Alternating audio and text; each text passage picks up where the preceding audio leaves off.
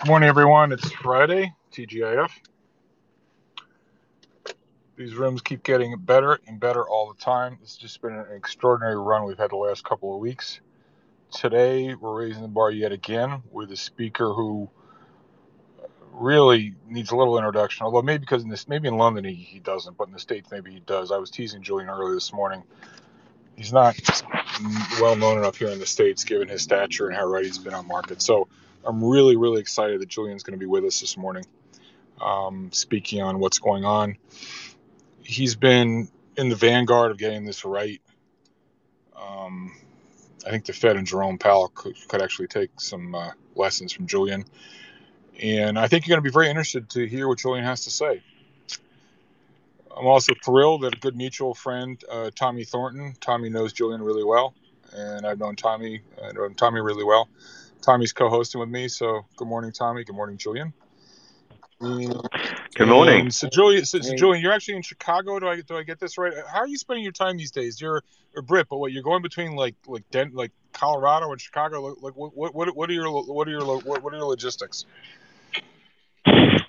Yeah, so my daughter went to school in Connecticut up by Tom, and so I didn't need to be in Denver anymore, which wasn't my favorite city, to be honest. I love the mountains, but I'm not a huge Denver fan. It's not a big enough city for me.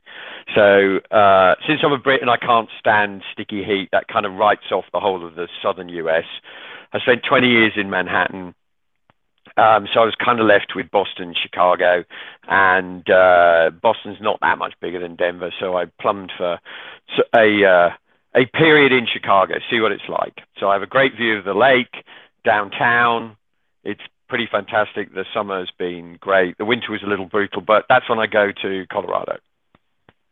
That's great, Julian. So, Julian, I know you're on a tight schedule. We're very fortunate. We've got a 12 o'clock noon hard stop. The room, by the way, we'll have a hard stop at 12:30. So, Julian, you're free to go to 12, but we're probably going to go on for a half hour then. This is not going to turn into one of our 3, 4, 5 hour marathon sessions. I have a hard stop at 12:30. So don't worry. This is like going to the dentist, Julian. It's not going to hurt, and we'll be brief, so it'll be easy. This should be a labor of love for you. All right, so let's get right into it. So, Julian, you've been out in the vanguard correctly calling the inflation situation for what it was. I mean, all people have to do is go back and look at what you were saying 6, 12 months ago. It's all there. Pay attention to that man. Pay no attention to that man behind the podium at the Fed press conferences. Instead, pay attention to Julian Brigden. So, Julian, so you've been very clear, and I urge everyone to go on YouTube, go on the internet. You can see Julian's recent interviews on Fox Business News and other the channels. Although I don't think you're on the Cartoon Network, thank God.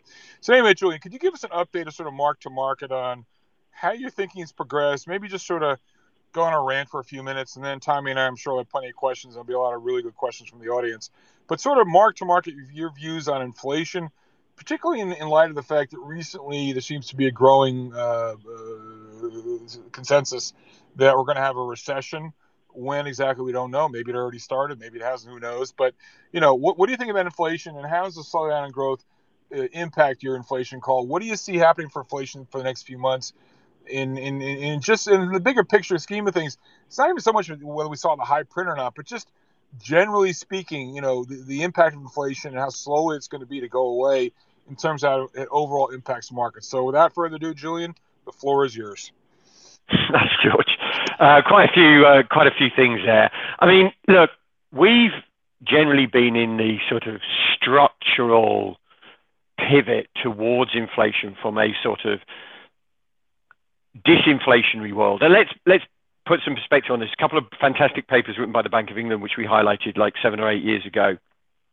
7 or 8 months ago to our clients by the Bank of England, looking at sort of historical bond bull markets over 800 years, periods of extremely low real interest rates, and they were looking at in comparison to the current bond bull run that we've obviously had for the last sort of 30 odd years. And what was very interesting, George, was just the similarities that we'd seen in those, and how they were caused by periods of extensive growth in global trade, or, frequently in the sort of 1600s, you were really talking about intra-European trade, because it was one of the most developed of the global economies.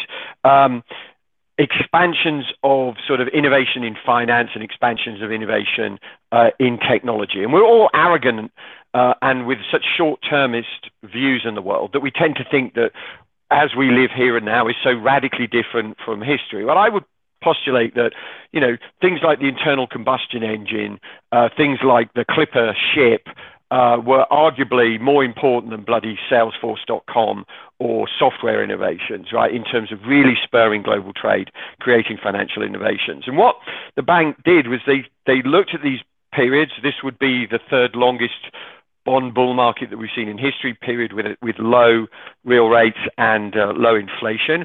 And they looked at how those kind of ended. And there was an overriding theme, and they ended basically with typically a pandemic and or a war. So as we've looked at the big picture dots, right, if we looked at Trump's, for example, first foray into like blowing the doors off fiscal profligacy, right, taking out any fiscal hawks to the bike shed and shooting them shooting them through the forehead, we kind of saw these dots starting to move. We saw a society that was ready to embrace greater fiscal spending because of growing inequality. We've been writing about this coming spat between the US and China and what that would do for global trade, what that would do for corporate profits. We've been writing this series called RIP Corporate Capitalism, where we kind of saw peak Thatcher, Reagan, corporate capitalism, really starting with the 08-09 circuit. So we've been more in that kind of, the dots are aligning for a structural upturn in inflation. Now, as I said, you look at those Bank of England papers, they tell you that the overriding theme is disinflation, has been for 450 years, but it doesn't mean you can't get these extended interludes where you get bouts of rising inflation. And the two that most interest us are the late 30s into late 40s, so a 10-year period, and the late 60s in particular into the 70s. And we've been kind of playing this late 60s analogy for a while because it seems fitting, particularly with post-COVID, where you've had this big burst of fiscal spending, and now where the model seems to be, if you look at, say, the proposal of Biden to send out, gas cards, or you can see it in Austria where they've offered people €1,000 to offset higher energy prices, is to this model of sort of governments coming in and supporting things with fiscal, not just purely monetary. And that combo is extraordinarily powerful. We run an excess stimulus model, which we built in cahoots with a client of ours who came to us last April. And actually our first inflation trade was in March of 2020. Off the lows, we bought break-even inflation, 5-year break-even inflation at 50 basis points, because they got sold by the risk parity guys who had them as their inflation hedge, and as risk parity deleveraged, those things got absolutely trashed. And inflation is somewhat cyclical, so it's a great trade. But starting in January of 2021, we really banged home the message that inflation is the most important story here. This thing was getting out of hand. We'd done this work with this client. It suggested that inflationary pressures won't peak until we enter the fourth quarter of this year, and then won't abate that much. And while I don't want to get too cute on a model that runs 18 months in advance, it actually, if I stick to the letter of the model, it tells us that we're not going to see peak core CPI until the September print in October at 9.5%, which is 350 basis points higher than it is currently. So I think at the bare minimum, we're looking at a very sticky inflation situation. I think the equity guys, particularly the talking heads on the financial TV stations that we see, are always trying to be the glass half full guys. There's a simple reason, right? And your leaders, you know this, George, but your listeners should, is that really their ratings are a function of a rising equity market. And, when you're in a bear market, the advertising revenue tends to fall and the revenues of the TV station fall. So they're sort of incentivized, probably almost directly, to be permabulls, right? And to be cheerleaders. So I think inflation remains very sticky. I'm very worried about inflation prints in Europe as well. We talked about that before the show, George, and I'd said that if you take the 3-month rate of change in German inflation and you annualize it, it's running at just shy of 17%. So I think it's entirely reasonable in the Eurozone you're going to see low to middle teen inflation prints, and that's going to put pressure on the long end of the bond market because as bund yields get dragged higher, they're going to take treasuries with that. And that's important for people to understand, even if they don't have anything in Europe and they don't invest in Europe, just understand that outside FX, which is utterly fungible, the sovereign bond market is the next most fungible of markets because you can create a JGB, which the Japanese do, out of treasuries with an FX swap, right? As long as you're prepared to, you think those credit risks are the same. So I still think there is quite a lot of inflationary pressure there, but I am now starting to see signs of accelerative weakness in the real economy. We can talk about why that weakness is coming through, because I don't think it's what people think that's actually driving this, and it's a fundamental problem that we face here in the US, and I think it's a excuse me, I think it's a potential policy error that the Fed is heading into, but I am starting to see more accelerative weakness in the US economy, and that's why for the first time this last week we started to put on a couple of more recessionary bets. We think we're probably a little early. We've left ourselves some room, but I think you're going to see some weaker data coming through. I don't think it's going to be weak. I mean, this is the thing. The Fed is betting on this weaker data, so it's not going to allow them to step back, okay, which I think the equity boys misinterpret. And I also think that the equity boys don't understand that weaker data, which could end up being, I can see a situation where this could be an ugly recession, also means that earnings per share have to drop and earnings have to drop. And that's the next shoe, I think, to drop in the equity market. So I do not believe I'm going to be a seller of this rally. There's some big gaps on the charts. You know, if you look at the S&P up to around sort of 4,100, I think there's a gap on the S&P. I'd love it to get up there. I'd love it to get up there. Yeah. So you want to get it up there so you can pound it again. So yeah. So Julian, let's extend it a little bit. So a couple questions around that. So first of all, this fixation about inflation, whether it's topped, it hasn't topped, you don't think it's peaked, but let's assume it has peaked. Let's assume you're wrong. I mean, seems to me, and I'm not just putting words in your mouth, but seems to me, in my opinion, I'll make an I statement, that people are focusing on the wrong thing. It's not has it peaked, it's how long is it. I like Jim Bianco's definition of transitory. Transitory being that if you don't do anything, it'll come down to an acceptable level on its own.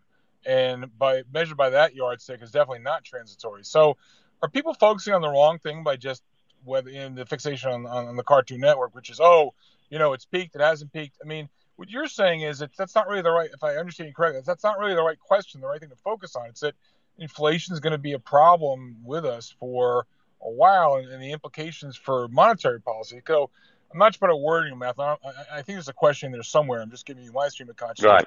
So how do you think about inflation in the context of the Fed's ability to ease up on monetary policy, still their need to tighten financial conditions to reduce aggregate demand to bring inflation yet down further to their 2% target?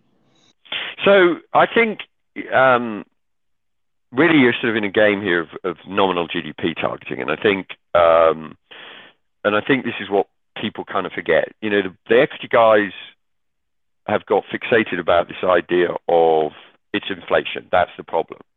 It's not, right? It isn't singularly inflation. Powell has made it absolutely damn clear in every single utterance when he gets an opportunity that there is a mismatch in aggregate demand and aggregate supply, in particular in the labor market, right? We are growing well above trend, right? This is not an emerging market, right? Our trend growth is not 6 or 8%. It's, according to JP, it's 1.75, right? So at a bare minimum, you have to get growth back to trend, okay? And that's why he keeps talking about financial conditions in aggregate, because that's how you do it, right? You know, I loved earlier in the year where you would hear these equity people on the TV channels going, well, we've priced in 4 rate hikes and the market can take it. So the inference being, so now we can rally. And I kept saying, and I'm getting increasingly old, so I'm allowed to do this, George. I'm allowed to shout incoherently at the TV, right?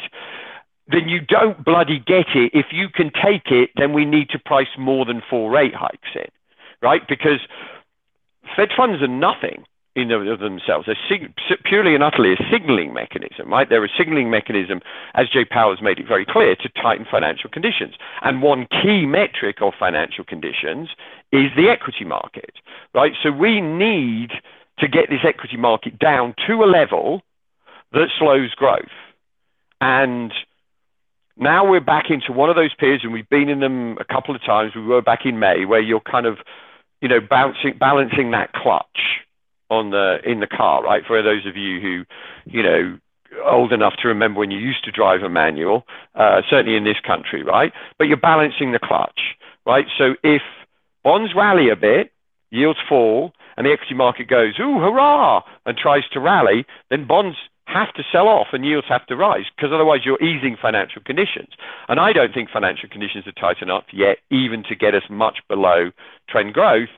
And you do need to bring trend growth down a hell of a lot to wring out this degree of inflation. I mean, I know they're playing an element of optimistic disinflation, which was a strategy that Greenspan followed in the mid-90s, where he kind of tightened a little bit, then hoped that things would roll and bring them back.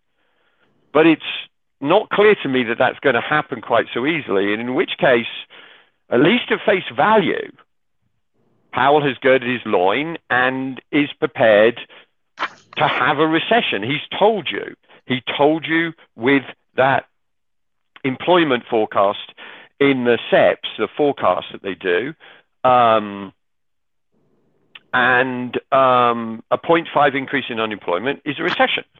Right. So, Julian, that's terrific. Let's go down a couple other tangents here, and then maybe Tommy's got a question to follow up, and then we'll open up to the audience. As we're all very U.S.-centric here over in the States, oftentimes they don't pay sufficient attention to what's going on elsewhere.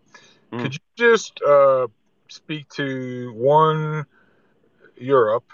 You mentioned the inflation numbers in Germany, but also the tensions now that are appearing and manifesting themselves in the sovereign markets, spreads between BTPs and bunds, as an example. Yeah. You've got two issues here. One is you want to keep spreads tight. The other is you got to raise rates to keep inflation down. Those two are odds with each other. And then the other potential fault line out there, source of imbalance, is what's going on in Japan, where the widowmaker trade for decades now has been shorting JGBs. The siren calls beckoning yet once again. I'm not suggesting that people go running headlong into the widowmaker trade, but it kind of reminds me of Stein's law, that which can't go on won't. At what point is Kuroda going to blink? And because if they don't do something on the yields, the yen's going to go much weaker. You and I spoke about that, and I believe that's your view. So, two questions: one, Germany, Europe, and spreads, and then two, Japan. Over to you.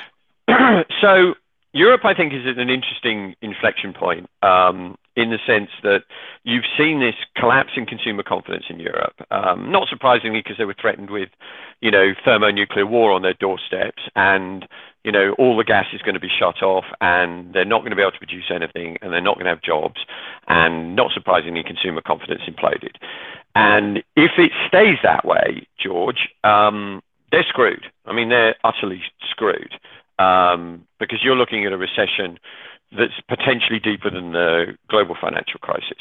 However, there's some unusual standouts that have not yet followed. So business confidence, even though it's weak, come off the highs, is not weakening yet, really, to anywhere close to consumer confidence, suggesting maybe that what really happened is the consumer overreacted potentially. So let's see if that consumer confidence starts to rise.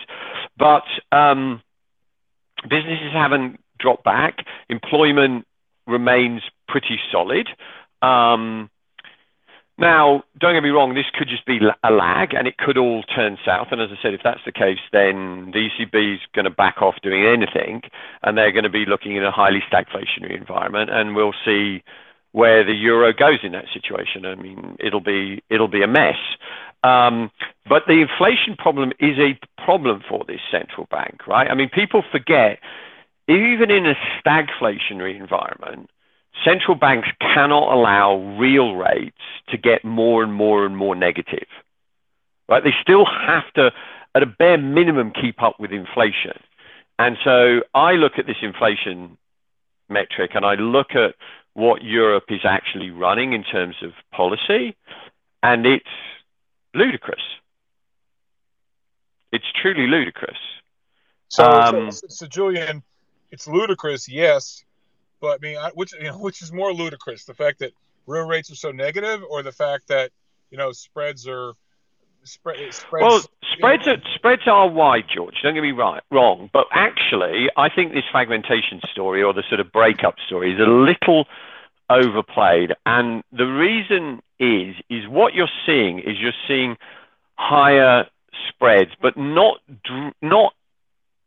with Italy and Spain, and Greece, typically referred to as the pigs, right? Portugal's, okay. Not with them really moving in a way that, say, they did, when Draghi came out with, his famous sort of intervention, whatever it takes. And then also the LTRO, which they kicked in 2011. Because actually what you're seeing bull steepeners, and the default trade is actually a bear flattener. And you're not moving that way. So I think really what you're seeing is a reaction to a bond market that's saying, I just don't want to own any European debt at this point, and I particularly don't want to own BTPs in this environment. But it's more because I think of the inflationary story than it is at this point a default risk. So I kind of think that's a little overplayed. Julian, as long as we're on Europe, before we go on to Japan, what's your view? Do you have any strong views on currency, particularly the euro, and then we'll come on to the yen? Yeah, I mean, as I said, structurally, I think there's a problem. I think the dollar actually is increasingly vulnerable. A lot of the longer-term flows suggest a significantly weaker dollar, but for the moment it isn't happening, right? So if you look at lots of terms of trade, you look at all sorts of things, they are showing that the dollar should weaken materially, but the dollar isn't weakening. And so then you have to ask yourself, those flows that are being created by those longer term metrics, where is that money going? And what it's gone into up until now is the US equity market. So basically foreigners have been recycling money they earned from the US back into the US to fund that spending by buying US equities. And that creates a lot of instability. I mean, it's the classic, George, stable, unstable equilibrium, where multiple things could go wrong to upset that balance and cause that money that's sitting in the US equity market to go home, causing the euro and the yen to rally. But it hasn't happened yet. Maybe it's because Europe's just such a basket case. We'll see over the next few months. And maybe this continues. But structurally, the last trade I had on, FX trade I had on, was a long dollar trade, and that was against the renminbi. And I haven't really been playing FX that much. Because it's just been kind of tough. But structurally, I'm a dollar bear. I just don't think we're there yet. And I don't think that capitulation in the dollar will occur, sir, until we get to a material bout of pain. So in other words, it is going to take the Fed faced with which in economic terms is called the impossible trinity, where you stick a gun to their forehead in an environment where bond yields are too high, threatening the stability of government, where the equity market is too low, threatening the real economy, where they are forced, irrespective maybe of still too high inflation, to pivot and come to the rescue yet again. And at that point, that's when the dollar, I think, will go. But we are not there yet. And this time, clearly, it's going to come from an awful lot more pain than we have seen since '08, I think. Yeah. So Julian, if you had to hazard a guess, is that pivot a 2022 event or 2023 event? It's probably a 2022 event. Okay, so I would say later, probably later in the year. I mean, I'm kind of a big believer if you can eke out, till sort of July, then in the equity market it doesn't implode. Then it typically is going to hold itself up until September, October. I could be wrong, George. You're a better equity guy than me, so you tell me when companies are going to start revising down earnings. Is it in the next? Is it in July? Or do we have to wait till August, September? Yeah, so Julian, I wanted to come to earnings in 1 second because you and I spoke earlier today. But before we do that, let's just go back. Can you just mention Japan and the yen and the rest?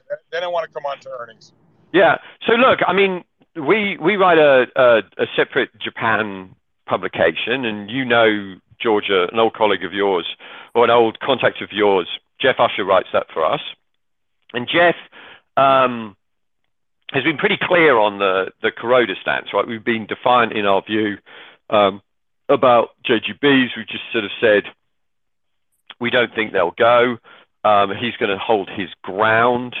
He doesn't get replaced until next spring. There's lots of tension. There's been tensions around the currency, but mostly related to the electoral cycle in Japan. So that will kind of go away in the next few weeks too.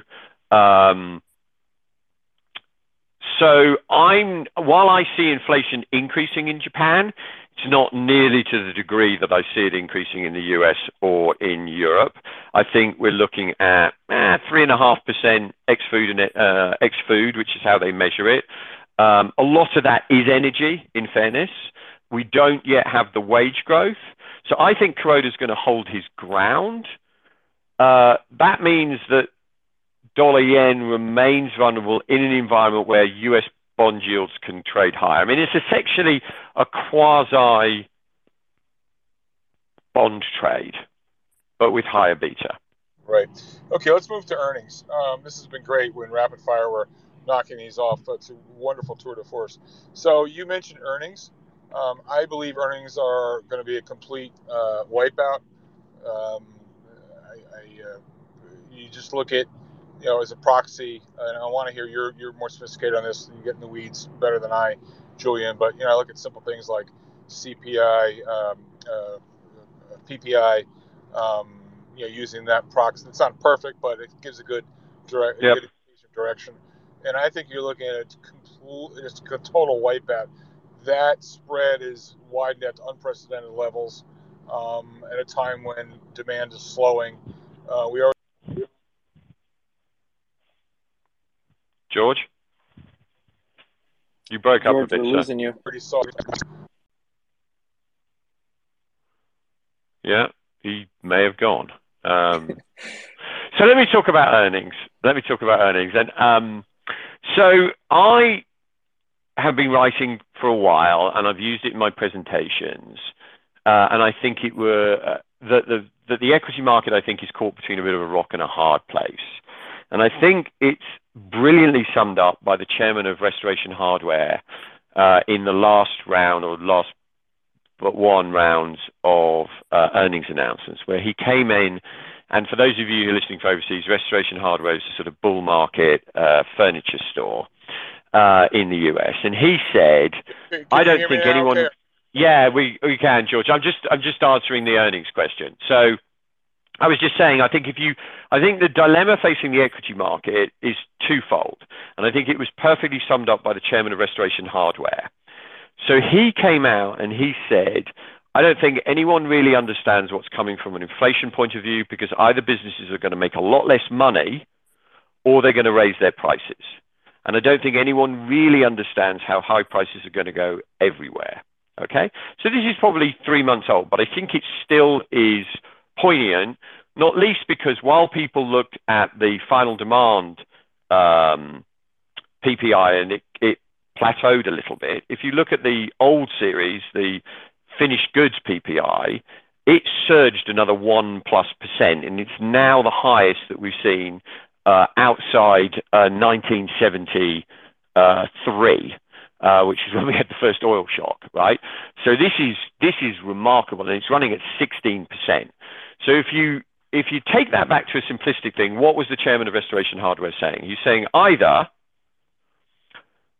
we won't be able to increase prices, margins are going to get absolutely crushed, or if we can push them through, inflation is going a lot higher, and then the extrapolation is then the Fed's going to have to do a lot more, and the equity market's going to get crushed by higher bond yields. Okay?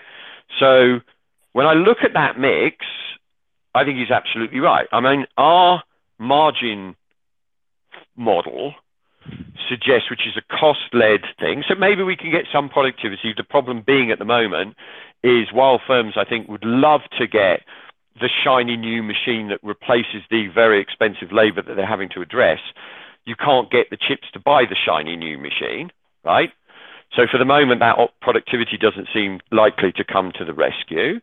So when I look at our margins model, which in the S&P are currently just below 16%, the model suggests they halve to 8 based on costs, right? 8.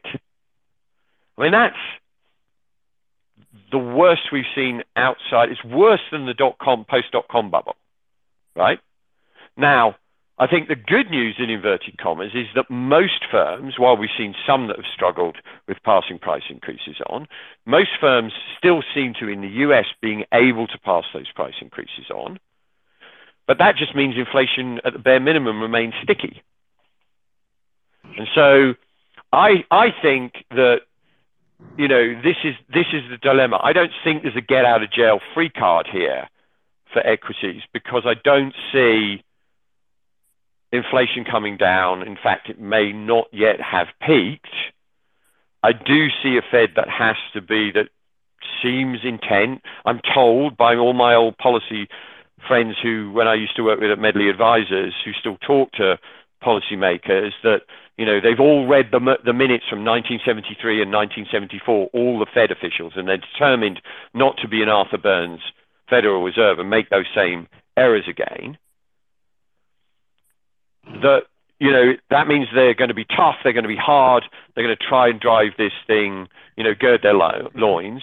They're looking at real economic data, which is lagging, and we can talk about why that is in a second, George. But I just don't see how equities really get out from under this thing, right? Because it doesn't appear to me that necessarily that those inflationary pressures are yet dissipating, and certainly not enough, right? I mean, if a firm's facing 16% price increases and they're passing on 6, well, then they're getting margin compression of 10%. I mean, you know, all these numbers are just horrible, right? It's just, to my mind, is not 100%. An easy time. 100%, Julian. Sorry I broke up before I knew that was going to happen. I'm on the highway. All right, so let's go. That's fantastic, Julian. Let's go to some questions. We'll go to, I don't know, Tommy, if you have a question you want to weigh in, or Three Aces, or Joe Schmuckatelli. So whoever's got a question for Julian, I'll start. Please. I'll start. Hey, Julian, how are you? Hey, mate. Good. Good. Nice to hear you on this. And as always, your comments are just so spot on. If you're like sleeping or waking up in the middle of the night, thinking about something that could go terribly wrong, let's say ECB, the Bank of Japan, the Fed, anything out there, what are things on your mind that just like the biggest concern that could topple basically everything? Let's say that it's a big mama black swan. Gosh. I mean, I think a currency crisis in the Eurozone could be one, Tom, right? Let's say you get a truly horrible stagflationary environment in the Eurozone and the Euro just tumbles, right? Because the ECB is incapable of getting ahead of the inflationary situation. But let's say those consumer confidence numbers are really right and the Eurozone goes into a deep recession. I think that's one. I'm not so worried about Japan. I mean, really, it's possible. You know, on the currency crisis front, the UK is another one, potentially much worse than the Eurozone because it has a big current account deficit as opposed to a surplus. The other one, which in the last 48 hours has been concerning me, are these, because it's just not on anyone's radar, is these new, more contagion and virulent strains of COVID, which are coming out again. The UK started to warn against them because these ones don't. They're as vicious as as vicious as Delta, I think, and as infectious as Omicron, and they congregate in the lungs again. So, and there's virtually no protection apparently from vaccines or prior infections. Yeah, I mean, black swans, those kind of scare me. Okay, that makes sense. Now, where, as far as inflation goes, I think you just answered the question I was going to ask. ECB is definitely behind the curve. Yep. Do you think the Fed has moved considerably back to where they should be right now, with another 75 coming in July? Do you think that'll get them to a place of more comfort where they can possibly back off? Right. No, I don't think, Tom. I mean, the problem, I think the Fed will back off. Look, here's the thing. If you look at a metric of kind of Fed funds versus nominal GDP, right? And that's, you know, remember all those, Janet Yellen was talking about targeting nominal GDP, and there's a reason, right? I mean, it's a useful metric of sort of nominal aggregate demand, and you know, that's really how I've always thought that the world works, right? I mean, no one really thinks of, oh, my real pay packet is, you know, $98 a month, a week, not 100, right? I mean, no one really thinks of it in real terms. So I kind of like that metric, and if you look at that, where we are now, real Fed funds against nominal, or nominal GDP, sorry, against real Fed funds is like minus 980 basis points. Now, some of that will be redressed as the Fed raises rates, but a typical tight level on that, in that ratio, is 0. So we are 980 basis points that either has to be apportioned, Tom, between higher Fed funds, lower real growth, or lower inflation. 980 basis points, right? So you start doing the maths, right? You know, let's say growth goes to 2. Let's say, you know, inflation goes to 4.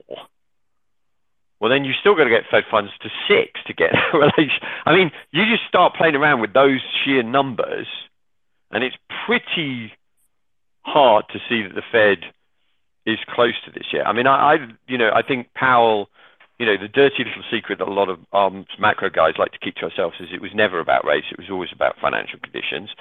Powell's made that very clear. You know, as I said, if you look at where the Goldman Sachs Financial Conditions Index is, which is not a bad proxy for GDP, it's probably commensurate with about 2.25% GDP growth. That's not even fucking trend, right? So financial conditions aren't even tight enough to slow us to trend, right? I mean, let's assume that ISM drops this coming week, which I think things have changed very dramatically in the last month.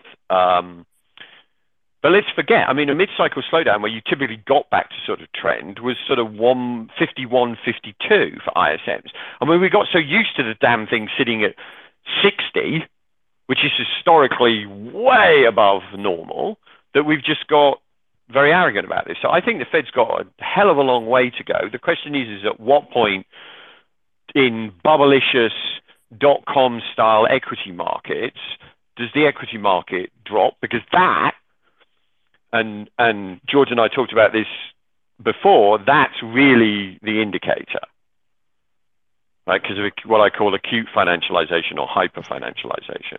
So Julian, let me follow on Tommy's question. Is the Fed? I mean, the Fed's talking the talk, and they're pretending now to walk the walk. My question to you is: should we really believe what Jerome Powell is saying, or is it that's all really a fig leaf? And really, you know, there's the old argument. Well, the only way you can deal with the debt is devaluing the debt, so we need more nominal growth. So they're talking the talk, but they really don't want to walk the walk. What they really want to do is inflate the debt away. So which of those conspiracy theories should we take them at face value, or should we believe the conspiracy theories we put to you? My policy friends tell me you take them out at face value, and I am tempted at this point to take them out at face value. In total contrast to, say, the ECB, right, where I think, you know, you're seeing a lawyer and they're double speak trying to lead a central bank. I wouldn't trust Lagarde as far as I could spit. But Powell, I think particularly with that interview that he gave on NPR, which I keep banging the table, I think is really, really important, because, you know, it's almost like a personal solemn pledge to the bottom half of the American populace that I intend to deal with inflation and address the problems that you are getting. You know, I really think that was important. So I'm tempted to take the Fed at face value. I'm not, you know, I worked at a policy shop for, you know, a decade, and I think these guys are well intentioned. I think they're appalling at calling cycles, to your point earlier, George, right? I think they're, you know, I have a friend who's followed the Fed. You know, he has this expression, I've followed the Fed man and boy for 40 years, and they're always the most bullish at the top, and they've never caught a downturn, right? I think they're appalling at forecasting. But I don't think Powell is disingenuous. Great. Okay, let's go now to the guy with the best name on Twitter, Joe Schmuckatelli. And Schmuck, after you, we're going to go to three aces. So Schmuck, good to see you. What's up, man? Great. Thank you, George. Julian, I've heard you on a variety of interviews and podcasts. I find your analysis brilliant. It's just a real privilege to even be able to ask you a question. So thank you for being here today. Pleasure. Hey, you know, I'm encouraged by the backing off of price and across the commodity spectrum. You know, from wheat and soy to steel and iron and copper, especially. Copper is down to 18-month lows or something like that. I'm hopeful that this will weave its way through and help lower the inflation print going forward. I know it'll take time to do that. I'm wondering if you find a silver lining in that, and maybe it will help with inflation, take some of the pressure off the Fed. Maybe they'll moderate in the coming months, especially as we approach the autumn elections. I'd just like to hear your views on that. So, you know, it's not an uncommon view. I heard it articulated, excuse me, on CNBC yesterday. But I think it's missing a step, if I may, and that is to ask why are commodities coming down, right?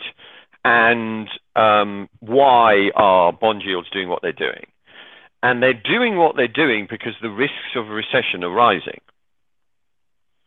To my mind, that is not a bullish event for the equity market. Now, don't get me wrong, you know, oversold, bounce off levels, come back to, you know, I don't know, 4,100 or something, you know, maybe in a miraculous kind of world, 4,400. But the problem is that if equities bounce, you're not going to get the tightening of financial conditions you get in an environment where financial conditions aren't even tight enough to slow an economy.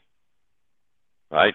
If they bounce back too quickly and ease, we're still going to be growing at 2.5%, which in an environment where we've got massive inflationary pressures and wage growth, you will not right-size that labor market, which Powell has made very clear. So I think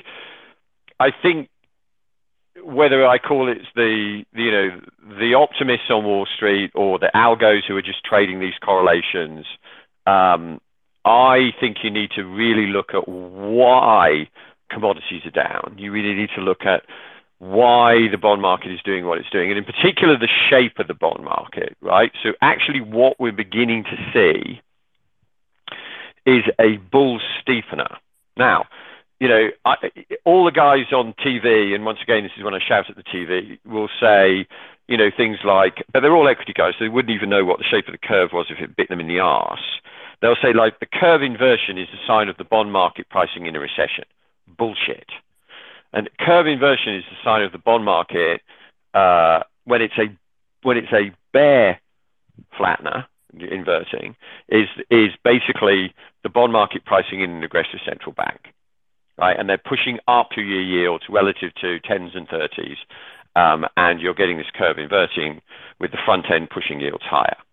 What's actually the sign of a recession is actually called a bull steepener, and that's where the bond market starts to look at what's priced into essentially euro dollars, okay, the front end of the curve, belly of the curve, and say, oh, I know central bank, you think you're going to get them to 3.8, which is where the Fed's told us the new terminal rate is, but I'm telling you, I don't think you are.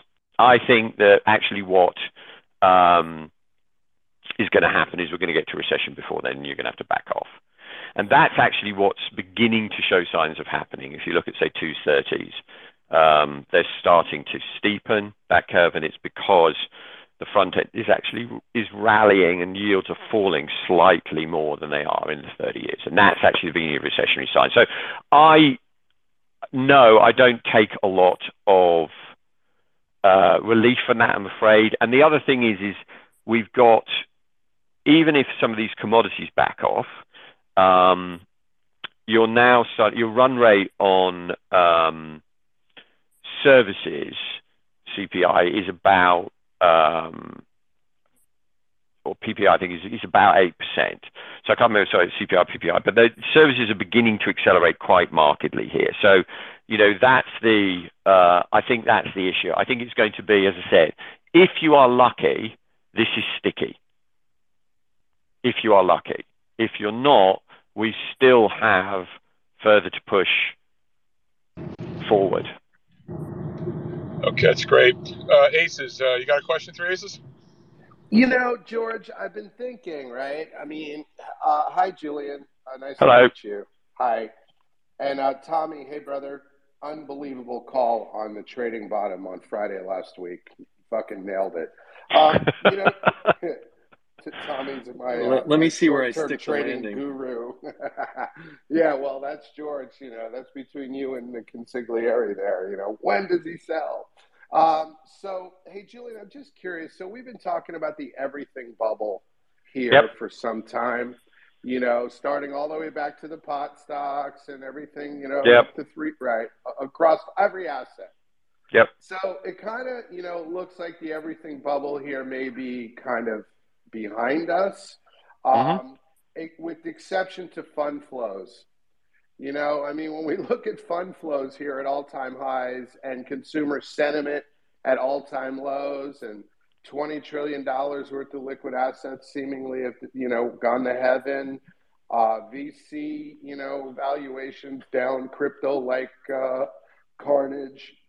I'm just curious, do you have any opinion? Because, if we look at earnings and the S&P, 2022 number being 235, 237, and put a realistic, 16 multiple on what's probably most likely a 170, 180 number, we're looking at, maybe another 25, 30% or more down in the S&P here. But, with fund flows being the way they are and persistent like that, it still seems like this kind of everything bubble's still alive, if you will. Do you have any thoughts on that? Thank you in advance. No problem at all. Look, I'm with you. I mean, my target on the S&P is about 3,000, and I think, you obviously can't play these historical analogies totally spot on, but I think, from a macro backdrop, I think the closest analogy is 1969, which was the second big wave of inflation that we saw ahead of the 70s, right? People forget that inflation it wasn't the 70s, started in the mid-60s with profligate, poorly timed fiscal spending, right? And this feels to me like the 35, 36% correction that we got back then. George and I were talking also about valuations relative versus nominal GDP as well, and it kind of feels like that too. But I think in terms of equities, probably what's most poignant is that dot-com period. And I think you raised an interesting point about these kind of, rolling peaks that we had. And that's what happened back then, right? I mean, the peak in the NASDAQ was March of 2000, but that was a specky, spivvy little market back then, right? That's why I keep, tweeting out that chart, which was bang on, last September when we suggested shorting it, ARK against the NASDAQ back in 2000. Because ARK kind of was, or is, like the NASDAQ was back then. I mean, super long duration, highly speculative names. Sure, they've got some of the big names that you have now, like Microsoft still in the index. But back in 2000, those things were, embryos in comparison to the behemoths that they are today. So I think, that's something that that I think people forget. But the point is in 2000, the NASDAQ peaks in March.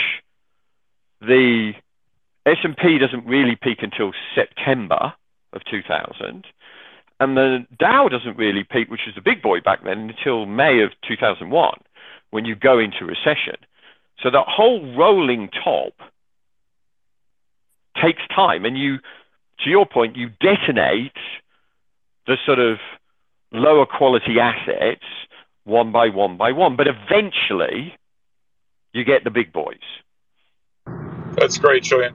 Okay, let's go on to Pete. And then after Pete, we go to Lynn. Pete, do you have a question for Julian? I do. Can you guys hear me okay? Yeah, perfectly. Oh, great. I just had some issues earlier today. I just want to make sure. So really appreciate these spaces. It's pretty amazing to have everybody here. And Julian, we've never met, but I follow your work. So I just have, just some comments and I guess some other questions from a macro point of view. Obviously we've seen this slow grind lower, hitting certain levels, from a technical standpoint and fund flow and all of that.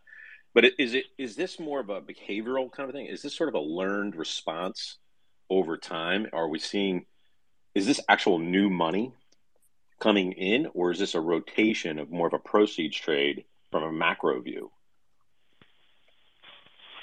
Where you start to see people are moving in and out, we get these bear market rallies, and that's kind of what they've been. But from a macro view, at some point, the question that really stems to this, is it a global, are we on the precipice of a global recession, or recessions that are going to be sort of dominoes, across different parts of the world? Do you see something in that nature? So I think, as I said, I think it's possible that you could get a very ugly recession in Europe. I don't think you've got the conditions yet, but it's entirely possible. In terms of flows, if you're talking about retail flows, retail flows have been conditioned to, over the last decade, to buy dips, right? Continuously buy dips. And it's been a phenomenal trade. But my view has always been that the real problem for the market wouldn't come about from weakness. And this is something that I've debated from people. People are like, the economy is going to slow down, and I'll be like, okay, great. We'll just get ready for the Fed or the ECB or Bank of England or whoever else who wants to come and print more money and just buy more stocks. The real problem comes from excessive strength, because then they can't do that. And I think this is the point, right? Now we've got excessive strength, like some of that excessive strength is coming off the boil, but the inflation pressure isn't going to abate quickly. And it doesn't look like we're anywhere, as I explained earlier, between, relative Fed funds and nominal GDP. Not even bloody close.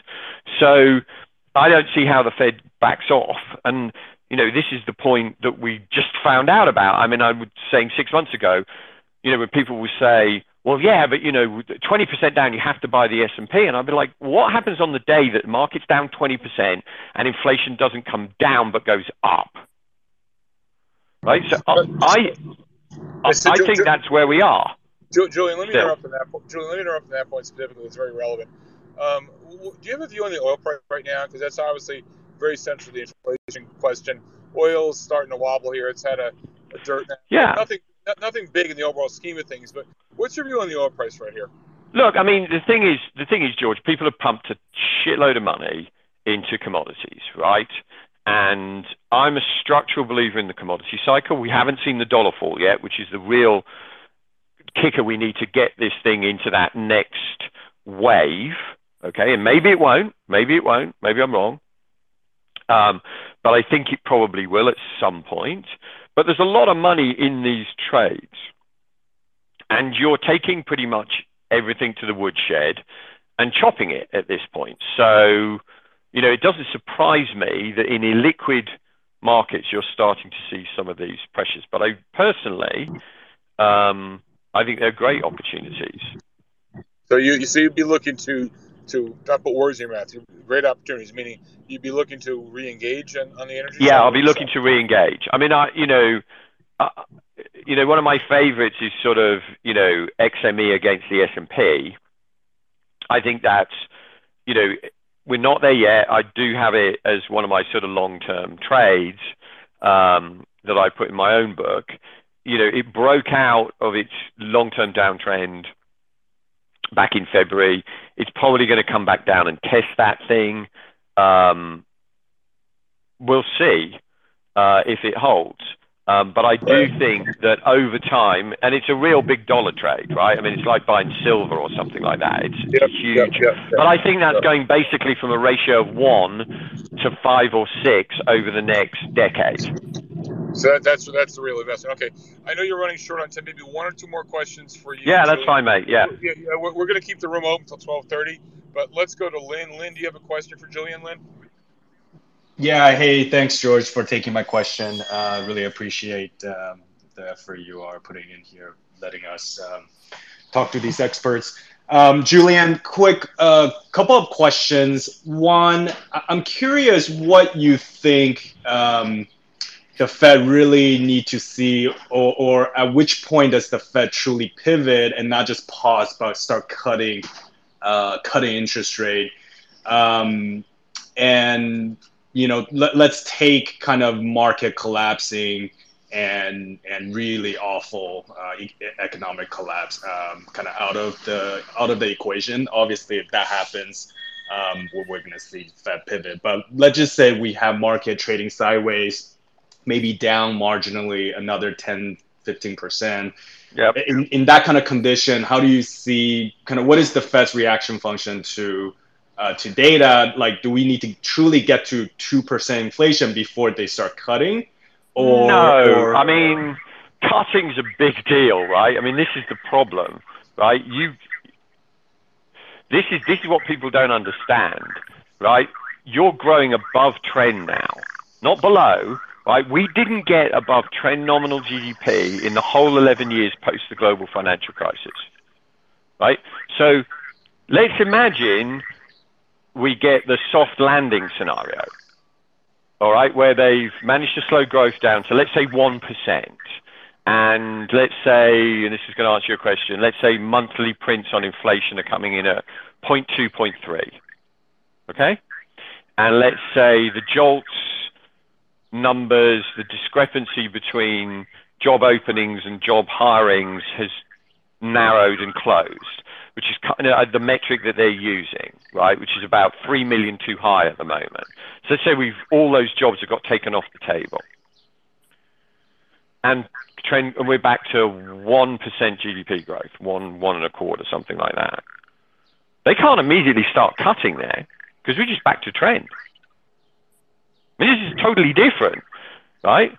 Now the question is can you go back to trend and not go through that? Yeah, I'm kind of skeptical of that, right? I suspect, I will tell you that if you look at the equity market, if you take top to bottom declines in the S&P and you take it back 90 years, then a 30% decline, which is what you'd get if you get another 10% that you talked about, right? A 30% decline outside 1987, which was not really a bear market. It was more of a flash crash from negative gamma resulting from portfolio insurance. But outside that, you've always had a recession with 30% top to bottom decline in the S&P. And by the way, you don't always stop at 30% declines. right? If you get a recession, the question then is just how nasty a bloody recession is. So, Julian, that's great. We're going to keep the room going, but you've been very generous with your time. I know you had a 12 o'clock stop. Let me ask you I've probably got another 10 minutes, George. It's fine. Okay, let me ask you one other question. So, for the average investor in the room, someone who doesn't have access to highfalutin, yield curve trades and swaptions and all this other stuff, for the average person in the room, pretend you're them, what would you tell them to do? Should they be in stocks, bonds, cash, be defensive, aggressive, long, short? Like for the average investor who's not day trading this thing, what would you tell them to do?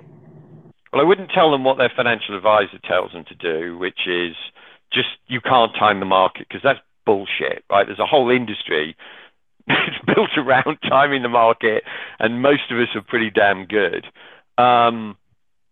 So at this point, and we've been telling our clients, you can go look at my clips on Fox. I was saying back in November, time to be cautious, time to raise cash, time to be cautious, time to raise cash.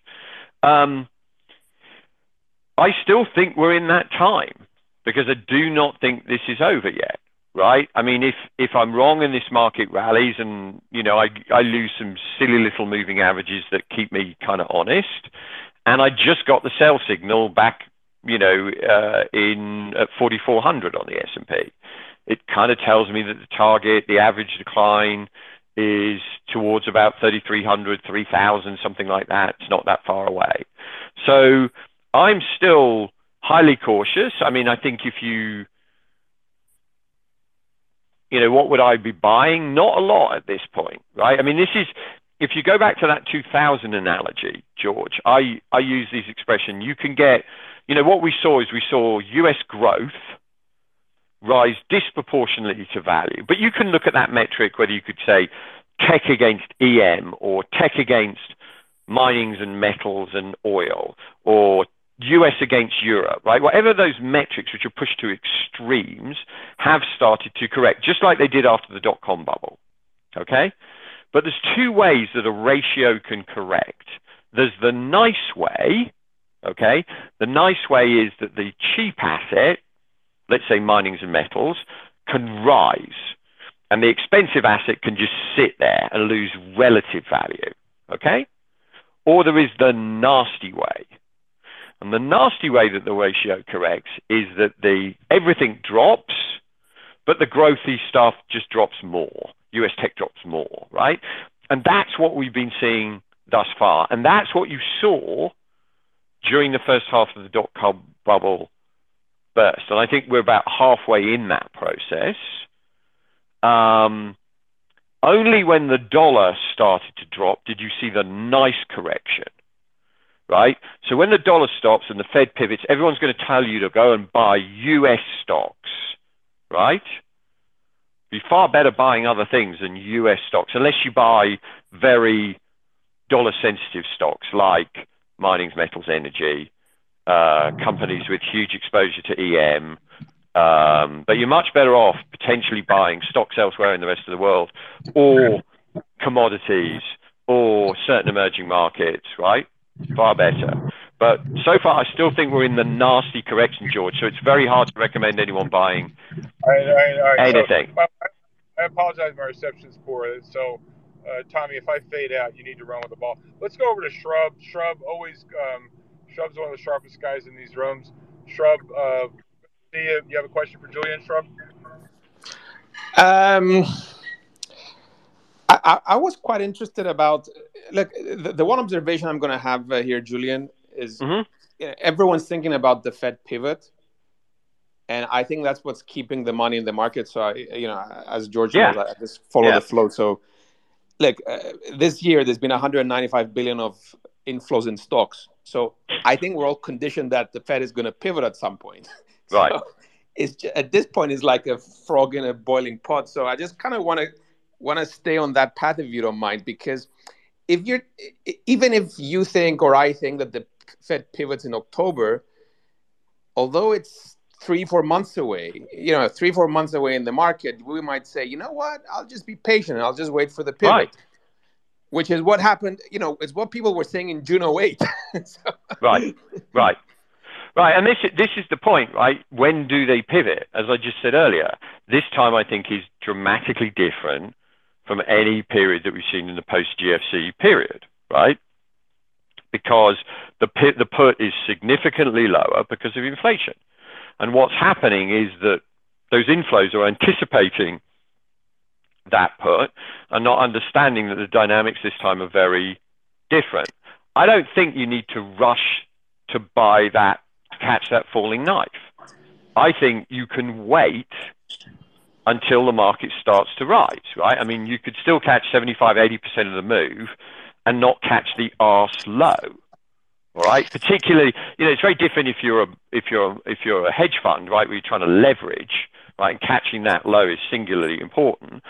But I just think until predominantly that retail money has been beaten out of the market, it's nigh on impossible to see a low. I mean, I look at standard metrics like the VIX, realized vol, cross correlations in stocks in the S&P. None of them are even remotely close to capitulatory levels, right?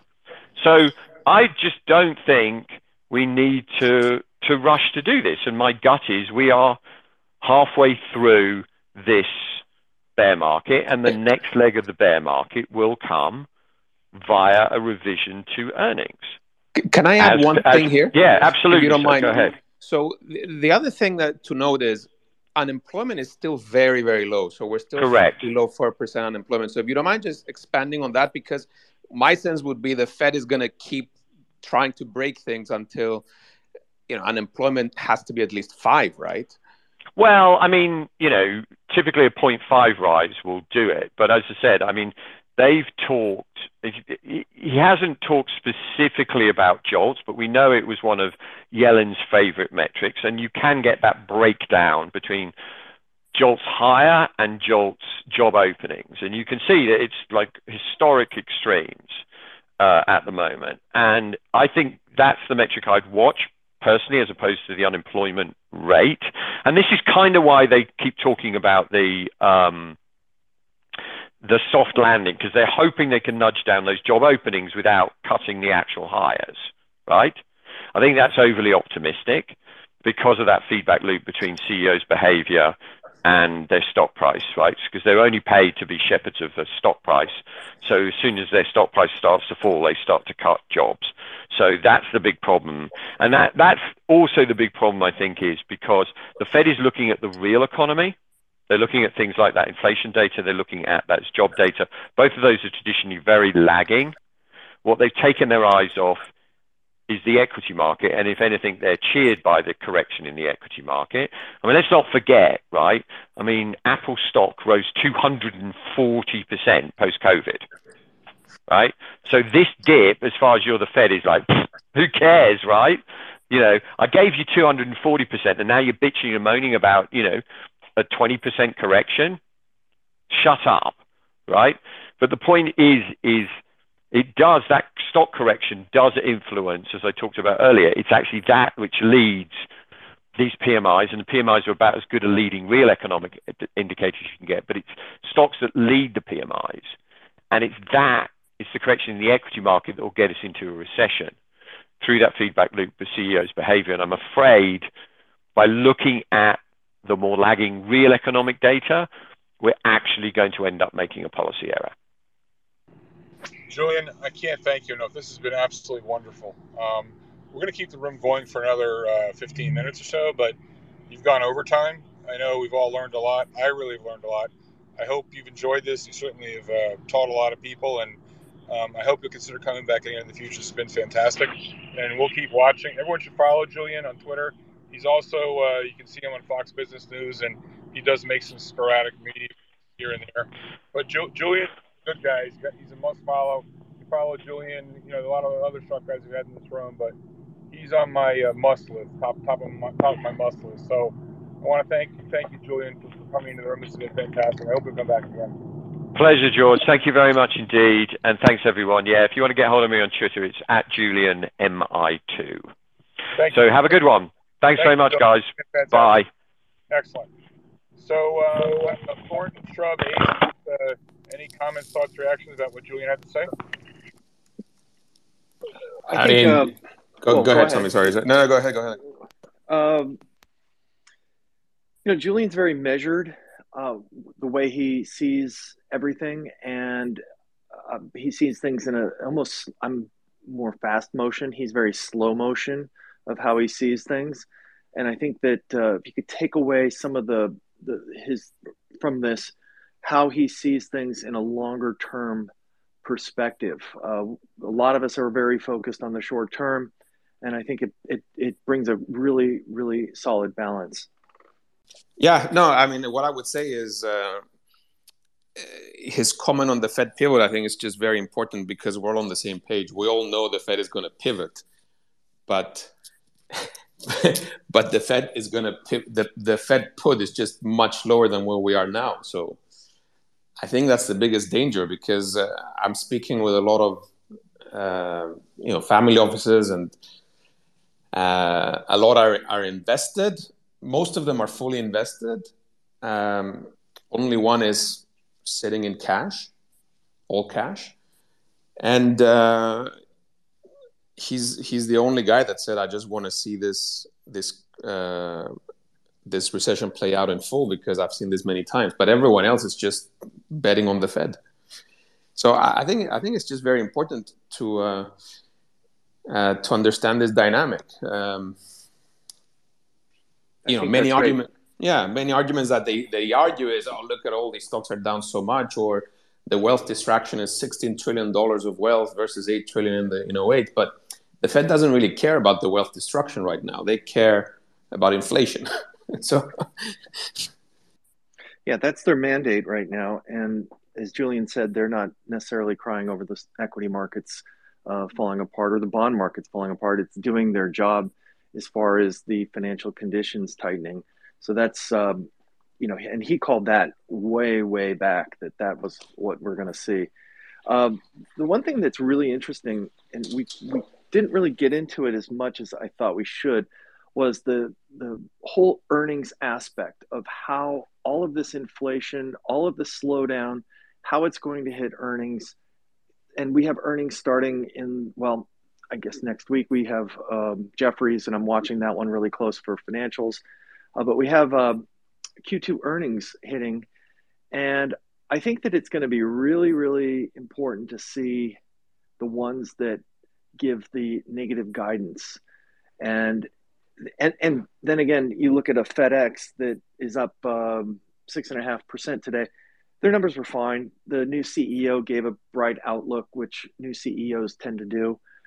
So I think it's going to be really indicative. The one thing that I thought of also with the CPI, we're going to get the June CPI in, I forget the exact date, in July, but it's going to come in hot. There's no doubt that it's going to be a hot number. And the thing is, as everybody knows, it's a lagging indicator. So we've had a lot of commodities pull back, especially the very important and most watched energy component has pulled back considerably. So you could see the Fed again going 75 in July, barring any earnings debacle. S&P at 3,200, they might go to 50. But I think you're going to get 75, and then you're going to see the July number in August start to come in weaker. That's my call right now, and I think the Fed may start that pivot where they will go, well, 50 is the next one after, I think, is the consensus. Maybe they'll go 25. And then you have the midterm elections, and the Fed historically has tried to avoid being partisan or have some influence on the stock market or around elections. So I think that it's going to be really interesting to see how that develops. And the other thing is, if you go back to 2000, you had an equity market down pretty hard in Q2. Q2 earnings came out, not great, but the market rebounded into August and September, and then the earnings started to really, really show up with huge pre-announcements across the board, especially in tech, which is what Julian was getting at. So that's kind of a little 2 cents right there on the earnings front. Hey, George, couple things. Aces, go ahead. Yeah, just a couple observations. An article came out yesterday that gasoline consumption year over year thus far in June down 8.5%, 9%. We had an article, a B of A report this morning. Credit card transactions were growing 30% in mid 2021 are now negative growth year over year. There's tons and tons, of massive, demand destruction type things going on out there. I just wanted to put that out there. And those are current, leading indicators here, not, things. Yeah. I'd like to. Hey, Baron, you have a question? You have something you'd like to talk about, Baron? You there, Baron? How you doing? Thanks, George. I was just going to comment on Julian, what Julian was saying, which was I missed him, but it's about the softish landing. That reminds me of just I just kind of have this opinion that basically what they're doing is navigating us through the waters here, where they don't want to kill jobs, but that's what's happening. As I said last time we spoke, it's basically the pink slips are lined up for the initial 10%, and if the Fed, through their controls, through whatever, let's just keep tinfoil hat off here, basically controlling the VIX, et cetera, they're able to navigate the market lower, but keep it at a certain level for a certain period of time. They can actually circumvent mass layoffs and only get a certain percentage of layoffs. Well, that would allow them to continue to raise interest rates, scare the market into the next period of the summer, where in the Q3, just before again fall, before the elections. And that would be if they're able to do it successfully, where they have another period of layoffs. That could be the point where they could pivot. But again, that, like other people are saying, I keep hearing about these people just thinking I'm keeping my money in because I believe that the Fed's going to pivot. This is the bottom, and no way in hell. They're tapping this down to whatever level it's going to be, lower from here. But this is not it. I'm with you, George. Yeah, well, Baron, I would just say stuff I'm looking at, stuff. Trackers. Hey, George, we're losing you again. Sorry. George? Okay, we've kind of lost George here. Who would like to speak? Oh, hey, Tom. Pete Carmsino here. I just wanted to kind of piggyback on what you were just talking about and what I think Baron had mentioned.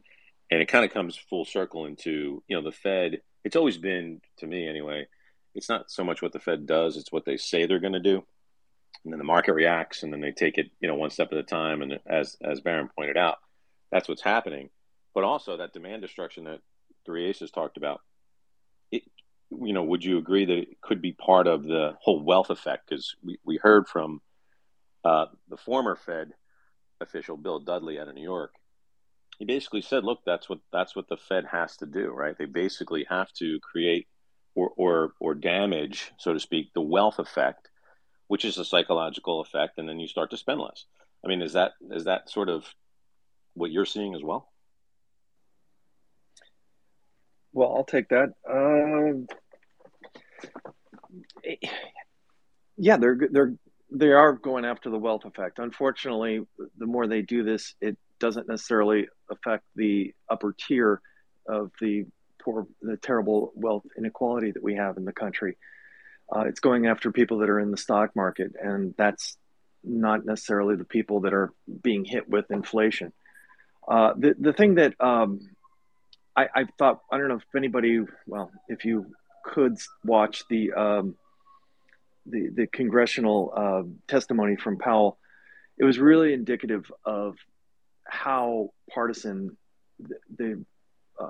especially like Elizabeth Warren was going after Powell because of the job layoffs that are going to occur. And, look, this is a situation that Powell has to do. There's no easy way around it. Everybody's talked about how this Fed and all central banks have been, painted themselves into a corner. And it's just, this is the natural process of what happens when central banks have to clamp down on inflation. The one thing that a lot of people don't get is a lot of this inflation hasn't been necessarily by just huge demand. It's been also because of supply chain and demand or supply shortages. So that brings another element to this. And that's why a lot of the energy bulls that I know are just adamant that you haven't seen the highs yet in energy. So that's something I think that the Fed, I don't know if they can really affect it that much when you have the supply problems that we have right now. Hey, Tommy, could you just talk a little bit more about energy? You had a great call. Where are you in the continuity of your thought process? I will just say as an aside, I mean, look, this is a very humbling business. We all get it right. We all get it wrong. If you're any good, you're wrong 40% of the time. But I've really been taken aback by some of the tomatoes, brickbats that have been thrown by some energy bulls that anybody who articulates anything less than a maximum bullish position. And I was out in the vanguard being bullish energy, up until a few weeks ago, and I know Aces took some heat for his standing down on his bullish energy view. I did. Helene Meisler, who is a highly regarded technician, Helene, we all worship her. We had her in our space a few weeks ago. I posted something this morning, her commentary on the price action in the energy sector. I mean, people just start throwing the insults right away. So to me, there's information content in that, but I don't want to put words in your mouth. So what did you think about the energy stocks right here, Tommy?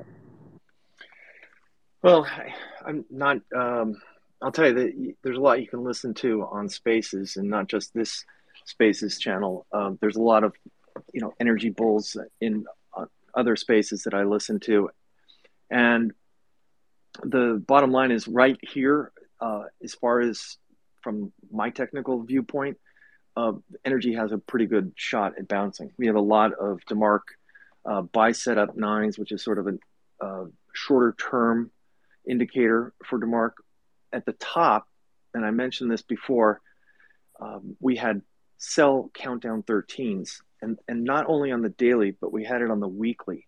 And I was really unpopular with some of the Canadian oil mafia, who I have a affinity for. I like them a lot, but it's not personal, it's technical. But I think right now you might be able to see a bounce in this group. I still think the overall market can continue to bounce. It's not necessarily going to be straight up like today, but choppy, perhaps getting over 4,000, maybe 4,100. And then, like Julian said, you can let some go and lay it out there to short into it. So that's my view as far as energy right now. I think it's a little overdone. If we continue lower, then we could have a new sequential countdown start, and that would extend the down move. I don't see that happening right here. Tommy, I might have to be precise. It's hard enough getting the direction right, but I totally get. I mean, look, hats off to you. You made a great call on the top, so you got cred. And if you just want to say, hey, you know what? I got paid on my short. I'm done. I don't know. It could bounce. That's fine. That's an answer. But again, for the average person at home, I hear what you're saying loud and clear. It could bounce.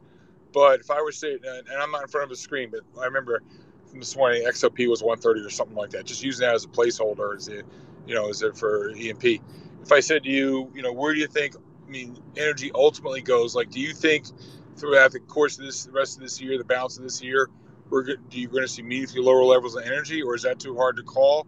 And you may say, well, gee, George, I don't really know what I think. I have higher conviction in my short run than my intermediate or longer term. So when you look at structures, short term, you made a great call. Hats off to you.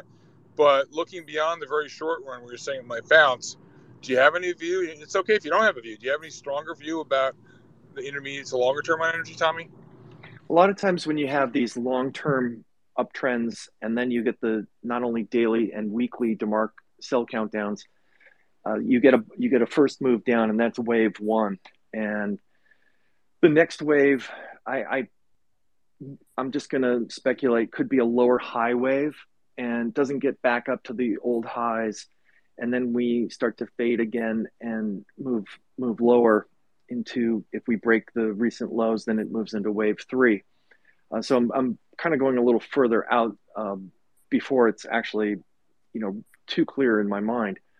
But that's kind of my view right now. When you have these longer term sell countdown 13s on a weekly, I mean, overall the entire market, X energy last year around December had just a ton of sell countdown 13s across the board within the S&P. The other thing is we're starting to get, and those were the only, energy was the only sell countdown 13s a month ago that I was seeing, and that was it. And now I'm starting to see a lot of buy countdowns and some on the weekly standpoint as well. So it's giving me, that kind of was part of the reason why I turned a little bit long currently for a bounce. And trust me, I'm agnostic this year as far as being bullish or bearish, and I think that I'll get some right, I'll get some wrong. I just want to have the ratio work in my favor. Again, I have no commercial relationship with Tommy. I've known him for a number of years, and he annoys the heck out of me when he calls these bounces. He's usually right. He did it again. He's a must follow, and I'm sure his research service is extraordinary value for the rather modest prices he charges. So I'm shamelessly plugging for Tommy because he's one of the best in the business, and I read his work every day, and I urge others to do likewise. I can't think of another research. There are research products which are as good, but the value, what he charges, is just ridiculous. So I urge everyone to run, not walk, and subscribe to his service. Again, thanks, George. It's very nice of you. All right. By the way, guys, I've got to jump off. I've got a call coming in at 12:30 here. Hope everyone has a great weekend. George, thank you as always, and everyone have a great time. We'll probably be on this tomorrow, right? Great, thanks. All right, we're gonna do one more question. We're gonna have Carpathia wrap it up, and then we're gonna close the room. Carpathia, my friend, good to see you. What's on your mind, sir? I just wanted to jump in and real quick. These are fabulous. I want to confirm, which I think it was Shrub was saying. I have a small practice. I sent a free little journal out, and there's huge resistance to actually accept that the great moderation is ending, for lack of a better term. And I sent an email out this morning about, heck, hey, you're getting your rally, but everyone in these spaces, I think, not every, the ones that talk, we're all trying to look around the corner, and that's extremely valuable, and that's where I cut my teeth in 80s and 90s, and I think it's extremely valuable. But Bianca was at Saturday's space where there's 4.5 trillion. It's totally mechanized. So part of the skill set we have to, decide is we don't really know. We know we're in this sort of backwash transitionary zone with the Fed. And, we know we're going to have a hot number in July, right? But then you have this, I call it each year I had to, now it's up to 2022. I call it HAL 2022. And it doesn't think. It's reactionary. And it's the rebalancing, the tactical. So we have this, we're trying to look around the corner, and we're trying to make sense of something. And this is extremely good spaces that George, it's revolutionary. I sent you a PM. We got to keep this going because I'm starting to see, even though people are resistant, I'm getting a little bit of feedback about, oh, is this what you're talking about? So the bad thing about the HAL 2022 is it's totally reactionary. It's dumb. And it's based on what used to be a good thesis, hypothesis, but now it's just mechanized, rebalance, yada, yada. But I'm sitting here looking at my screen. I'm a little long. I hate being a little long. It's green, but that's from knowing we're going to get this rebalance. And we got to learn to play with this thing around our neck. I don't like it because it's just creating the stupidity that goes on. So anyway, that's my comments. It's not really a question. And I think we got to keep trying to look around the corner and then try to use this machine, HAL 2022, to our advantage, like right now. All right, Carl, go ahead. Your wisdom, your friendship. Sorry to get back to you. I've just been jammed the last couple of days. I've actually been doing this space. The reason the reception's gone in and out, I've been driving from Westchester up to Boston, so I'm multitasking. But I'm sorry. I will call you. Apologize for that. Anyway, thanks for the wisdom. All right, listen. We're an hour 33 minutes. This has been incredible. The last couple of weeks has just been, I don't know what to say. I mean, I look at what we've done. I say, how do we do that? I mean, between Bianco and Meisler and Amy Castor and Chanos and Belkin and now Brigden, and I left out some names. Again, you will not find a better space on Twitter than these spaces. And, I'm not just doing this for you guys. I'm selfishly doing it for myself because I'm learning a lot too. This is just unbelievable. And you guys make the space. You ask the great questions. We'll keep trying to keep the caliber up. Anyway, I don't know if there'll be a space this weekend. There won't be one tomorrow. Maybe there'll be one on Sunday. I don't know. We'll see what happens. But I want to thank everyone. Aces, Shrub, Carpathia, Baron, Pete, Julian, he's gone. All of you. This has been awesome. We'll do it again. And, have a great weekend. Take care, guys. Bye-bye. Thanks, George.